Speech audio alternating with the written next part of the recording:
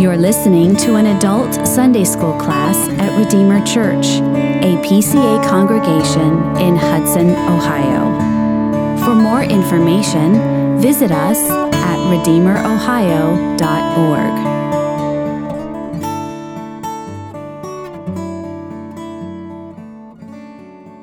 All right, so we are coming back to our series on human sexuality. Thank you to a couple of guys who came out and helped us put those out this week. It was a huge help. So we look forward to that in worship. We're going back to our series on human sexuality, and I've already, used my first 10 minutes here. For part 4, we're working through the PCA study report on human sexuality. This report came out in 2021. It's just a couple years ago. It was really written to be reported on in 2020 during COVID, but it was delayed a year. So it's really 3 years old. And the primary focus of this report was thinking through how do we talk about biblically and think through biblically desires for sexual desires that are disordered, sexual desires for people of the same sex. How do we talk about that? Is that wrong? Is that okay? Is that morally permissible? Is that sinful? And we've done a lot of the work already to come to the conclusion. Well, no, it's a result of the fall. We are corrupted in our desires, and these disordered desires, sexual desires for people of the same sex, is sinful in and of itself. And so we've been walking through that, and we're walking through a few more pieces of that today. The report really is talking about a number of things, but this was the laser focus, the center of the circle, why the report was done in the first place, for us to help us think about sexuality and particularly these desires. So we talked about marriage and gender. We're going to come back to those. These are even more pressing today than they were 3 years ago. So we're going to circle back to those starting next week, or a few weeks' time, next time I teach on this. Marriage and gender, original sin, sinful desires, which arise out of our original sin, the corruption of our nature. We talked about last time temptation. What is temptation? The nature of temptation, internal versus external temptation, lust, and sanctification. And today, we're going to circle back to one we briefly hit on, statement number 9, identity, and then we're going to go through 10, 11, and 12. I'm not sure how much we'll finish all of this, but I think the beginning part is more important, and so we'll see how far we get.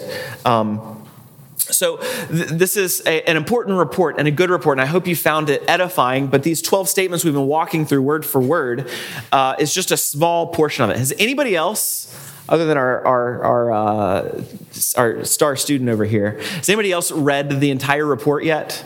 All right, we got one. I need to write you a certificate. All right, I need to get you a certificate too. Good. Well done. So I commend the entire report. It's only 50, 60 pages or so. It's not that hard. It's not hard to read. It's not terribly technical and difficult. But I encourage you to read this and to steep in this. So we're walking through these kind of summary statements today. All right, we're going to statement 9. You have it on your handout. Any comments before we launch into this? All right, very good. So here we come to statement 9. And we hit on this very briefly last week, and we won't go as in depth as I'd like to for the sake of time, but we'll read it through nonetheless. We affirm that the believer's most important identity is found in Christ. Now, this is interesting language. What does identity mean? And we're talking about what does it mean to be me? What does it mean that I'm a person? How do I describe myself? What is true, ultimately, most fundamentally about me? It's my identity. We're saying the most important identity a Christian has is in Christ. You're a Christian. You belong to Him. You're united to Him. Christians ought to understand themselves, define themselves, and describe themselves in light of their union with Christ and their identity as regenerate, justified, holy children of God. And it's citing places there where we have Paul talking about this reality that you are purified. You are holy. That's how Paul addresses the churches. The church in Corinth. It was a mess. But he says, you are saints. To the saints in Corinth, I'm writing this letter. You are saints. You are holy before God. You have been set apart. You have been justified. You have been washed. You are pure. And so you fundamentally, and he goes on to talk about some crazy sin in that church. He says, fundamentally, you are justified. You are holy. You are a saint, Paul calls them. So fundamentally, we describe ourselves as saints. We belong to Christ. We are united to him. We are forgiven. We are purified. We are cleansed. To continue on, to juxtapose identities rooted in sinful desire alongside the term Christian is inconsistent with biblical language and undermines the spiritual reality that we are new creations in Christ. So we don't say, I'm a thieving Christian. We don't describe ourselves fundamentally by this sin. We're going to get to this nevertheless in a moment to help us tease this out. But we are saints. We are holy Christians. We are purified Christians. That's how we describe ourselves. That's how we should think of ourselves. That is the most true thing about us. That's our identity. Nevertheless, being honest about our sin struggles is important. While Christians should not identify with their sin so as to embrace it or seek to base their identity on it, Christians ought to acknowledge their sin in an effort to overcome it. So absolutely, somebody's a kleptomaniac. They own, okay, I'm a Christian who deals with the problem of being a thief. You identify it. You have to name your sin. You say it so that you repent of it and you turn from it. If you're not acknowledging your sin, you're not repenting of it. So here we're saying we acknowledge our sins, we say our sins, we name our sins, as it's going to say in a moment, as we highlighted last week, but we are not named by our sins. Our identity is not in our sin. Our identity is in Christ. But naming our sin is important. So this isn't a call to bury your head in the sand and pretend like there's no sin and pretend like everything's okay. It's saying, no, fundamentally I'm in Christ, but the sin is also something to be honest about. There's a difference between speaking about a phenomenological facet of a person's sin-stained reality and employing the language of sinful desire as a personal identity marker. So he's saying there's one thing to say something that is phenomenologically true. This is something that is true. This person X deals with this sin. That is true. But it's different to say this person X is this sin. This person is defined by their sin. I think a good example is alcoholism, right? And we can talk about a Christian who struggles with alcoholism, a Christian who deals with being drunk. But question is, are they an alcoholic Christian? Right? Do we say you are an alcoholic? Okay, maybe in some, we're going to get to this in a moment. How do we talk about it? But you're not an alcoholic Christian. You're a Christian who struggles with alcoholism, right? So you see the difference there, and that language is important. And as we've been speaking of previously to this week, that language is important because fundamentally what is true is you are a new creation in Christ. So there's a difference between speaking of something as a phenomenological facet and of your sin-stained reality and employing language of sinful desire as a personal identity marker. That is, and this is the statement I highlighted last week that I love, we name our sins, but we are not named by them. We name our sins, but we are not named by them. Sin doesn't have the last word over who we are.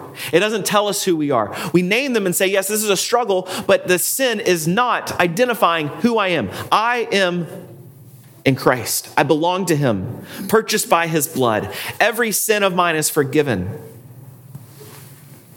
We name our sins, but we are not named by them. Moreover, we recognize that there are some secondary identities, when not rooted in sinful desires or struggles against the flesh, that can be legitimately affirmed along with our primary identity as Christians. We'll look at some examples here. For example, the distinction between male and female, or between various nationalities and people groups, are not eradicated in becoming Christians, but serve to magnify the glory of God and his plan of salvation. So what it's saying here is that there are legitimate ways to think about my identity secondarily. I'm a male. I'm a male who is a Christian.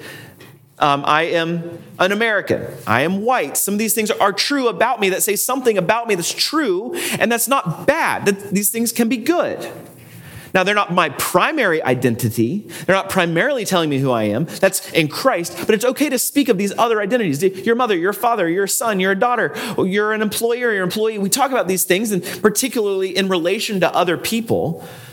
And that's okay. White and black, whatever, Hispanic and Asian and whatever you are, these are okay things to think about and categories to use, but they're not primary. And because these are morally neutral, right? Saying I'm white has nothing to say about morality. It's just a facet of who I am. And so it's okay to use those categories, but not in a primary way, in a secondary way. So by what they're guarding against here by making the statement is trying to wash out every difference, say these don't matter.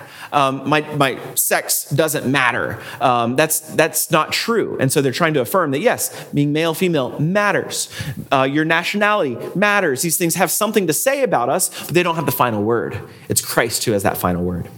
All right, identity. We'll pause there. So I think the major point you just made is they don't, but they don't identify homosexuality as a sin.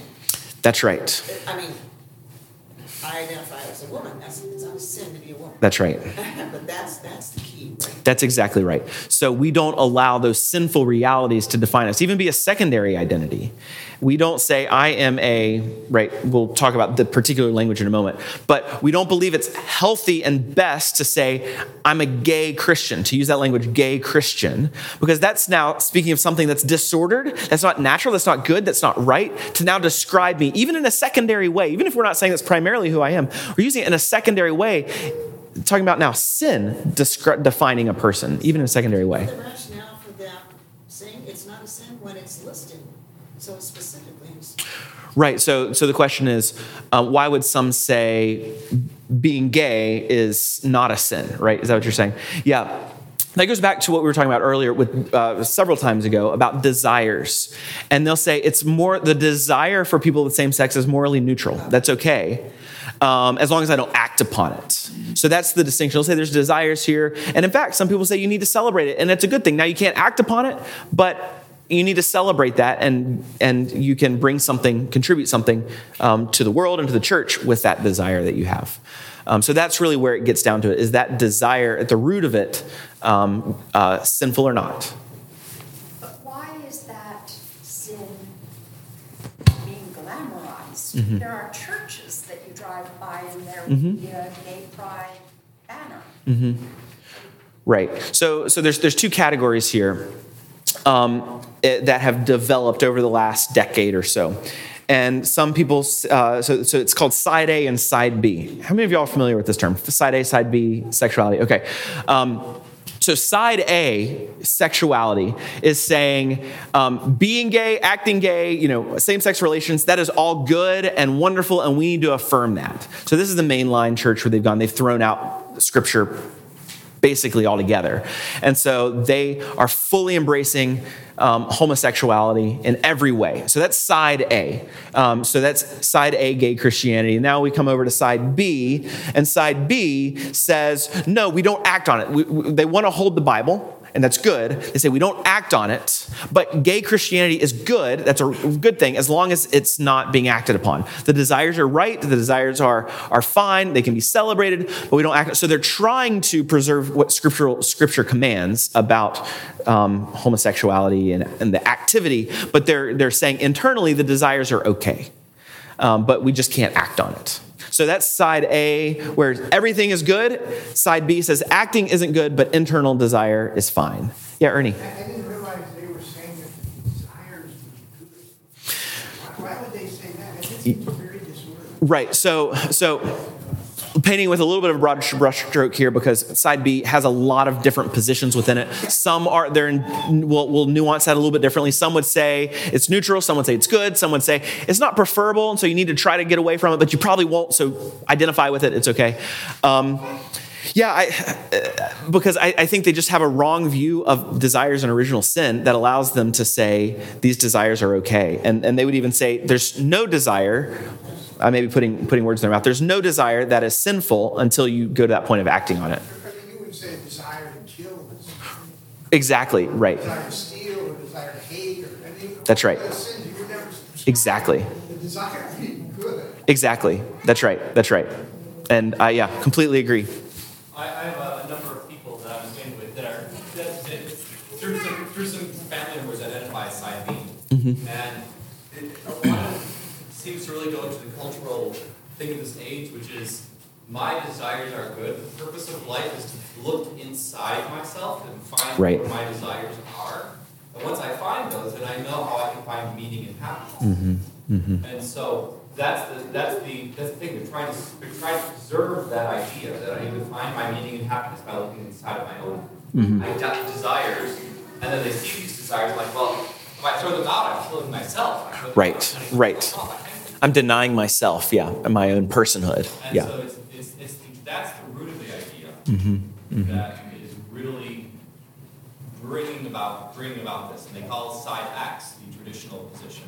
Okay. They just discard it. Yeah. The traditional position of it's just wrong. Yeah, very good.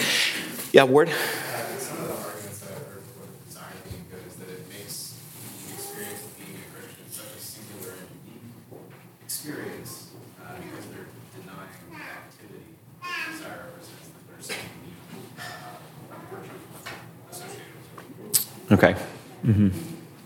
Yeah, that's good. Can you repeat that a little bit louder? Yeah, so I don't want to misstate it. I've heard, actually, it doesn't matter. The argument that I heard is because the experience of being a same-sex attracted Christian is so singular, is so unique, because they're denying that activity, that there's a unique virtue or treasure being brought into the kingdom by their experience. That's right. We don't understand the struggle of denying themselves that they experience, that using this adjective is actually highlighting their sacrifice and highlighting their unique contribution, what they can teach us about sacrifice for the sake of the kingdom. So, yeah, that's a good point. But then are they creating a hierarchy of sin? They're creating a hierarchy of sin. I think in a sense they are, yes. And a hierarchy even of spirituality. And actually, the gay Christian's on a higher level of spirituality than those who are not. And we could get into dissecting a lot of this and seeing a lot of issues of intersectionality and these kinds of ideas that are actually driving some of this. And I think it's really being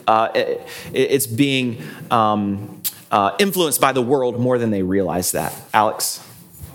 Would proponents of side B, would they affirm the doctrine of original sin in the same way that we define it?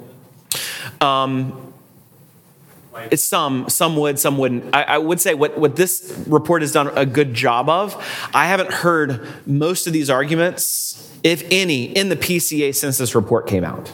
So this report did a phenomenal job of getting to the root in the issue and naming these issues. And so it's done a phenomenal job. And so it's done a great job of helping us remember, okay, yes, this is original sin. This is what's going on. And this is why we can't go down this path. Whereas a lot of people are saying, oh yeah, have compassion. Yes. And we want to care for these people. And that's all true. Absolutely. But they threw out their theology. And this was reminding us, okay, what is our theology? What does scripture say?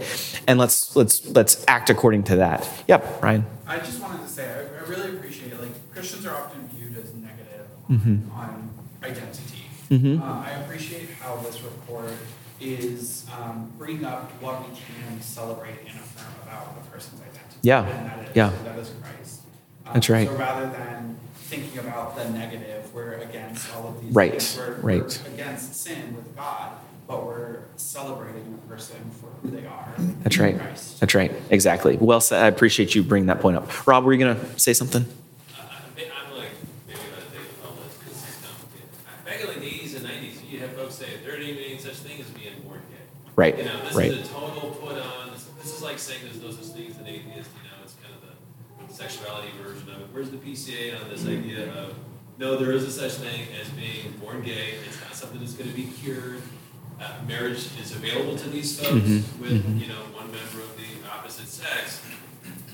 Maybe, I don't know, different for them. I mean, where's the Right. PCA on that? Sort of root question of, Yeah, so the question of is there a gay gene, or is there, you know, genetically, are you predisposed to it, all that kind of stuff. I think the PCA would say, and there's no way, that's hard to say. I would say most elders in the PCA would say that probably doesn't matter at the end of the day, because we know scientifically alcoholism, right? There are genetic predispositions people have to alcoholism. That doesn't excuse it, but it helps us be compassionate towards people. Now, I think scientifically the question is still out on homosexuality and genetically and all that. I don't believe that's resolved. I could be wrong.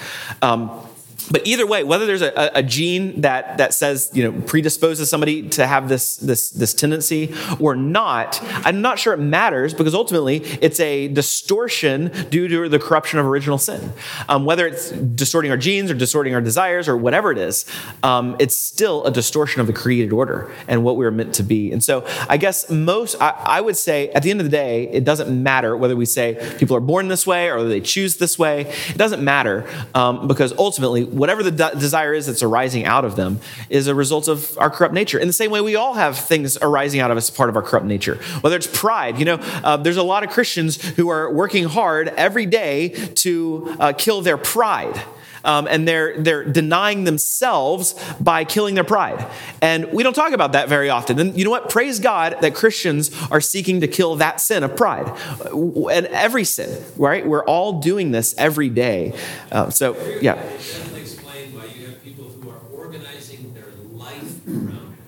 Movements, right. Their money and their time, they want to tear down right. existing social institutions. This is not a great parallel mm-hmm. with alcoholism right. or kleptomania or whatever. Right. Got a lot of overlap, mm-hmm. but there's something different about this. It is. So I want to spend at least one week on talking about the social realities of this. So let's pause some of that. But you're right. Like, this is very different socially than all these other issues. Yeah. Just a comment about alcoholism. Regardless of where it comes from, there's no gene that forces you to bend your elbow to your mouth. That's right. That's right.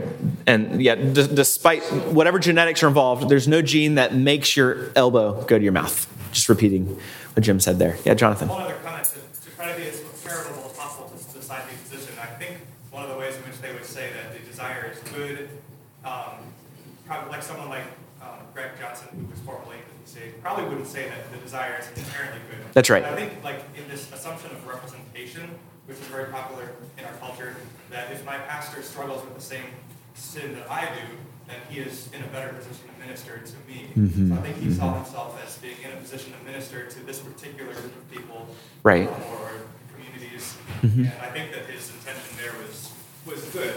But right. ultimately, I don't think it really matters like whether my pastor struggles with all the specific things that I do. Right. In terms of how right.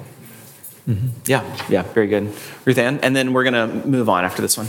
Don't we see historically that almost all heresies have a root in a desire for evangelism? Yeah, that's well said. I heard somebody say that also recently, that heresies really derive from a desire to do evangelism. It's a great desire, but then we allow these other forces to then drive how we're doing evangelism. And so I think that's a great point. We need to be careful what we're doing evangelism according to the word. All right, last one before we move on. Just a comment on what Rob said. I think the intrinsic difference that makes this so unique is that we undervalue how hardwired we are for sexuality by God's perfect design. That was baked in from the get-go, right? And as a society, we kind of undervalued that. Mm-hmm. We're not intentional to affirm positive sexuality. Like, that's baked in. Like, this mm-hmm. sexuality is a big part of the creation mandate. Man and woman were created for what? Mm-hmm. Sexuality. Mm-hmm. That's why there's two sexes, right? And if we try to get away from that and kind of whitewash sexuality in general and have a positive version, the world's going to come in and that innate essence is so strong and perverted into something different. So I think it is interesting. God didn't bake into us a desire for alcohol. He did for dopamine, mm-hmm. hits and alcohol the way he did dopamine hit. What he did bake in sexuality, this is a no denial in that sense, right? Because this gets back to creation. That's right. Why we are here. Mm-hmm. That's right. Good. Yeah, very good. Let's look at statement 10, language. And so the question here is, in light of what we just said about identity, how do we treat the term gay Christian? that phrase? How do we think about that? And what is it getting at? What are they trying to denote by using that language? And one other comment before we talk about this. It's really easy to think about this as an out there issue, right? And to say, okay, people out there who struggle with same-sex attraction. I want us all to be careful and to think about the fact that there are people in our church who struggle with same-sex attraction. And so this is not an out there problem. This is a reality that people in our midst struggle with this, and we want to encourage them. And so this isn't like these people are so terrible, bad, and evil, but we're trying to be faithful and biblical in the way we talk about it. And so language is helping us get at that. And so we need to think about, these are people who are using this term. This isn't just a theory and an idea out there. So we affirm that those in our churches would be wise to avoid the term gay Christian. So right out the bat, it is unwise to use the term gay Christian. Although the term gay may refer to more than being attracted to persons of the same sex, the term does not communicate less than that. So the term is saying at the very bare bones, I'm attracted to the persons of the same sex. It probably means a whole lot more, and in most cultural settings it means a lot more, but it doesn't mean less than that. So let's start with there, at the least amount of meaning there. For many people in our culture, to self-identify as gay suggests that one is engaged in homosexual practice. That's what the word means. When somebody says out in the world, I'm gay, this is what they mean. They are engaged in same-sex homosexual practice. At the very least, the term normally communicates the presence and approval of same-sex sexual attraction as morally neutral or morally praiseworthy. So again, we're going back to the at the very least here, what this word is at least showing us, and it's showing us the presence and approval of same-sex sexual attraction as morally neutral or morally praiseworthy. Even if gay for some Christians simply means same-sex attraction, it is still inappropriate to juxtapose this sinful desire or any other sinful desire as an identity marker alongside our identity as new creations in Christ. So a lot of Christians will say, and again, I heard this in the PCA a lot more before 2020, before this report came out. They say, I use the term gay Christian to denote I struggle with same-sex attraction. So I think that's laudable that they're defining it in a way that's pretty good. But what this report is saying is even if we're doing that, we're still using it as a primary identity marker to talk about myself. That person is using that as an identity marker to say, hey, your primary identity is now your sexuality alongside of Christ. We're saying that's not helpful, but it's actually even more harmful because when people hear you say gay Christian, they hear you say something very different than what you mean. And so we need to be careful that we're not misrepresenting who we are by using that term and knowing that other people are going to be importing other meanings into it. Nevertheless, we recognize that some Christians may use the term gay in an effort to be more readily understood by non-Christians. This goes to Jonathan's point earlier. People will say, I'm going to use the word gay Christian so that it's kind of a passport into the gay community, the secular gay community, so that then I can go befriend them and evangelize them. So many Christians have done this, and it's, again, a laudable desire. The word gay is common in our culture, and we do not think it wise for churches to police every use of the term. Okay, so if a member of the church is saying that, we're not going to come down, this report is telling us we shouldn't come down day one, church discipline, anything like that. We're not here to police terms. We're not here to say what you can and can't say. But our burden is that we do not justify our sin struggles by affixing them to our identity as Christians. So part of this is teaching. And what we're doing here today is saying, okay, if you think gay Christian is helpful to use, hear these other arguments. It's confusing to the world. The world isn't hearing what you're saying when you use that phrase. Think about all that it denotes, and are you really saying those things about yourself? It's not helpful. And then when we get back to the identity language, you're now making this issue a primary identity marker. And it ought not be. Your primary identity marker ought to be you are united to Christ. Churches should be gentle, patient, and intentional with believers who call themselves gay Christians, encouraging them as part of the process of sanctification to leave behind identification language rooted in sinful desires, to live chaste lives, to refrain from entering into temptation, and to mortify their sinful desires. So I think they're here encouraging pastoral patience and walking alongside of our brothers and sisters. And I think this is exactly right. So this is speaking of all of us, every church member, every person who belongs to the church. I will say, flip over to the back really quickly. There's a little paragraph at the bottom. Our book of church order is in the process of being amended. And it was approved by presbyteries last year, or by General Assembly last year. It's going to presbyteries right now all across the country. If 2/3 of them approve, it'll go back to General Assembly next year and will be inserted into our book of church order. And here's the language that's being inserted under the paragraph of elders in the church, and there's exact same language that's being inserted under the paragraph for deacon. And you can see this in the paragraph. An elder should conform to the biblical requirements of chastity and sexual purity in his descriptions of himself and in his convictions, character, and conduct. This is a result of several years of wordsmithing and amendments failing that were not as well worded as this is. And I love this because it says an elder should conform to the biblical requirements of chastity and sexual purity in his descriptions of himself. So what this is actually saying is officers in the PCA, elders, and then the similar statement for deacons. This is saying officers in the church cannot use the term for gay Christian. This is not something we're allowing our officers to do. You cannot describe yourself in this way because you're describing yourself without regard to chastity and sexual purity. And then your convictions, character, and conduct must also be in alignment with chastity and sexual purity. So there's a distinction here that's very important to be made. Right? Officers, we require a particular level of maturity, a particular level of understanding, and depth. And so officers are held to this standard, a higher standard, in order to be officers.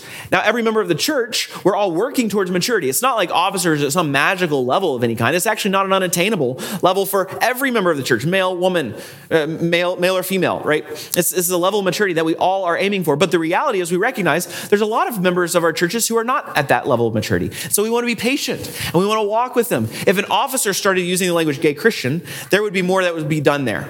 If a regular church member started using the moniker gay Christian, that's a different animal altogether. So I do want to highlight, we want to think about this differently for every church member compared to our officers. And we recognize that there's a higher standard of maturity there. All right. Questions? Yes. So just to clarify, like, Yeah. where we stand on all this. Yes. The scriptural view is that sinful desire is bad. It's sinful. That's right. Any desire for something that is against how God has designed us is sinful, and carrying it out is also sinful. That's right. So then both side A and side B are being unbiblical. That's right. Yes, thank you for clarifying. Yeah, so the question is, so to clarify, make sure we're all on the same page, side A and side B are both in error. And the answer is yes. They both are in error. Side A more so than side B, but side B also because they're not identifying the very root of our sin, which is the heart and desires. And so that's where side X, I've never heard that before. But that's the historic Christian position on even our desires. We need to make them captive to Christ and conform them to the image of Christ. Yeah, very good. Thank you. Thank you for that clarity. How have some of the side B folks, I'm thinking like Sam Alberry, is that right?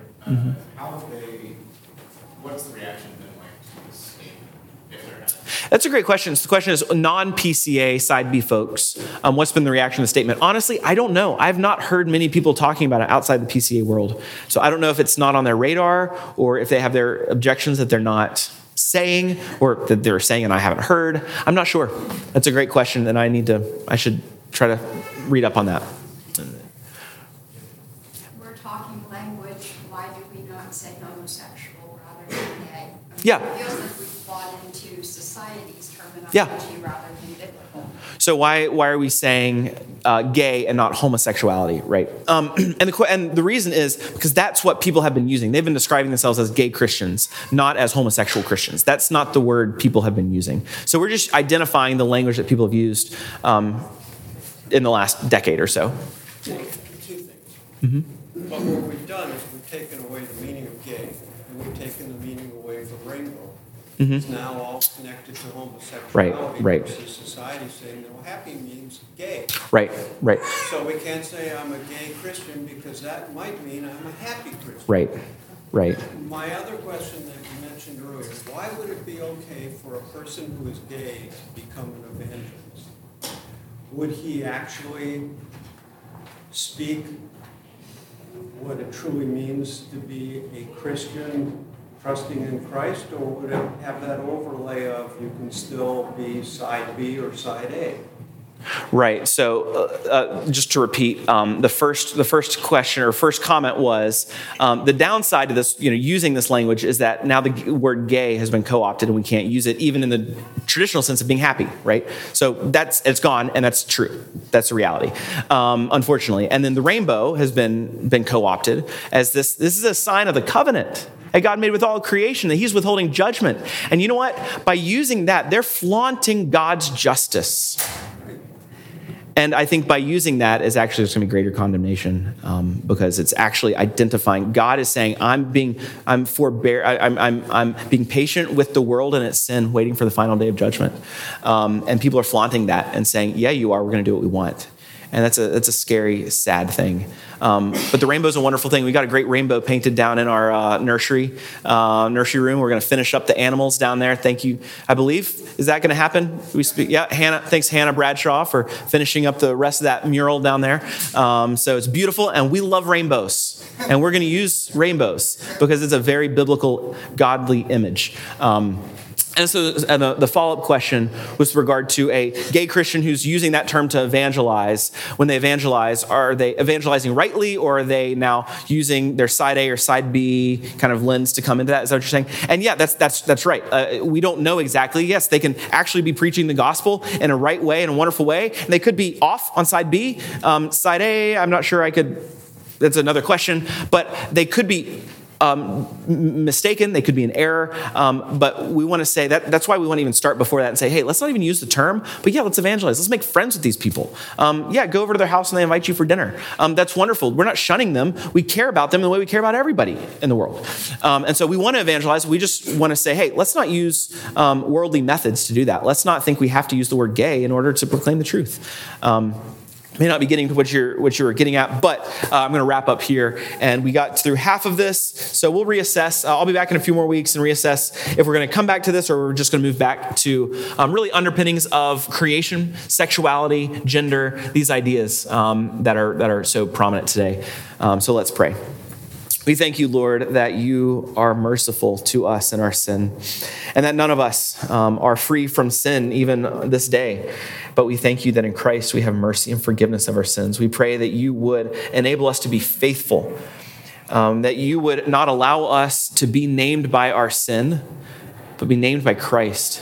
And in so doing, that we would be faithful to name our sins, to identify them and to repent of them and turn to you, our Savior and our King. And as we come into your presence to worship you, may we do so with thanksgiving, come into your courts with praise, to enjoy the rest you have provided for us now and for eternity. We thank you for Christ and all that he has accomplished. In his name we pray. Amen. Thank you for listening. For more information or to connect with us, visit us at redeemerohio.org.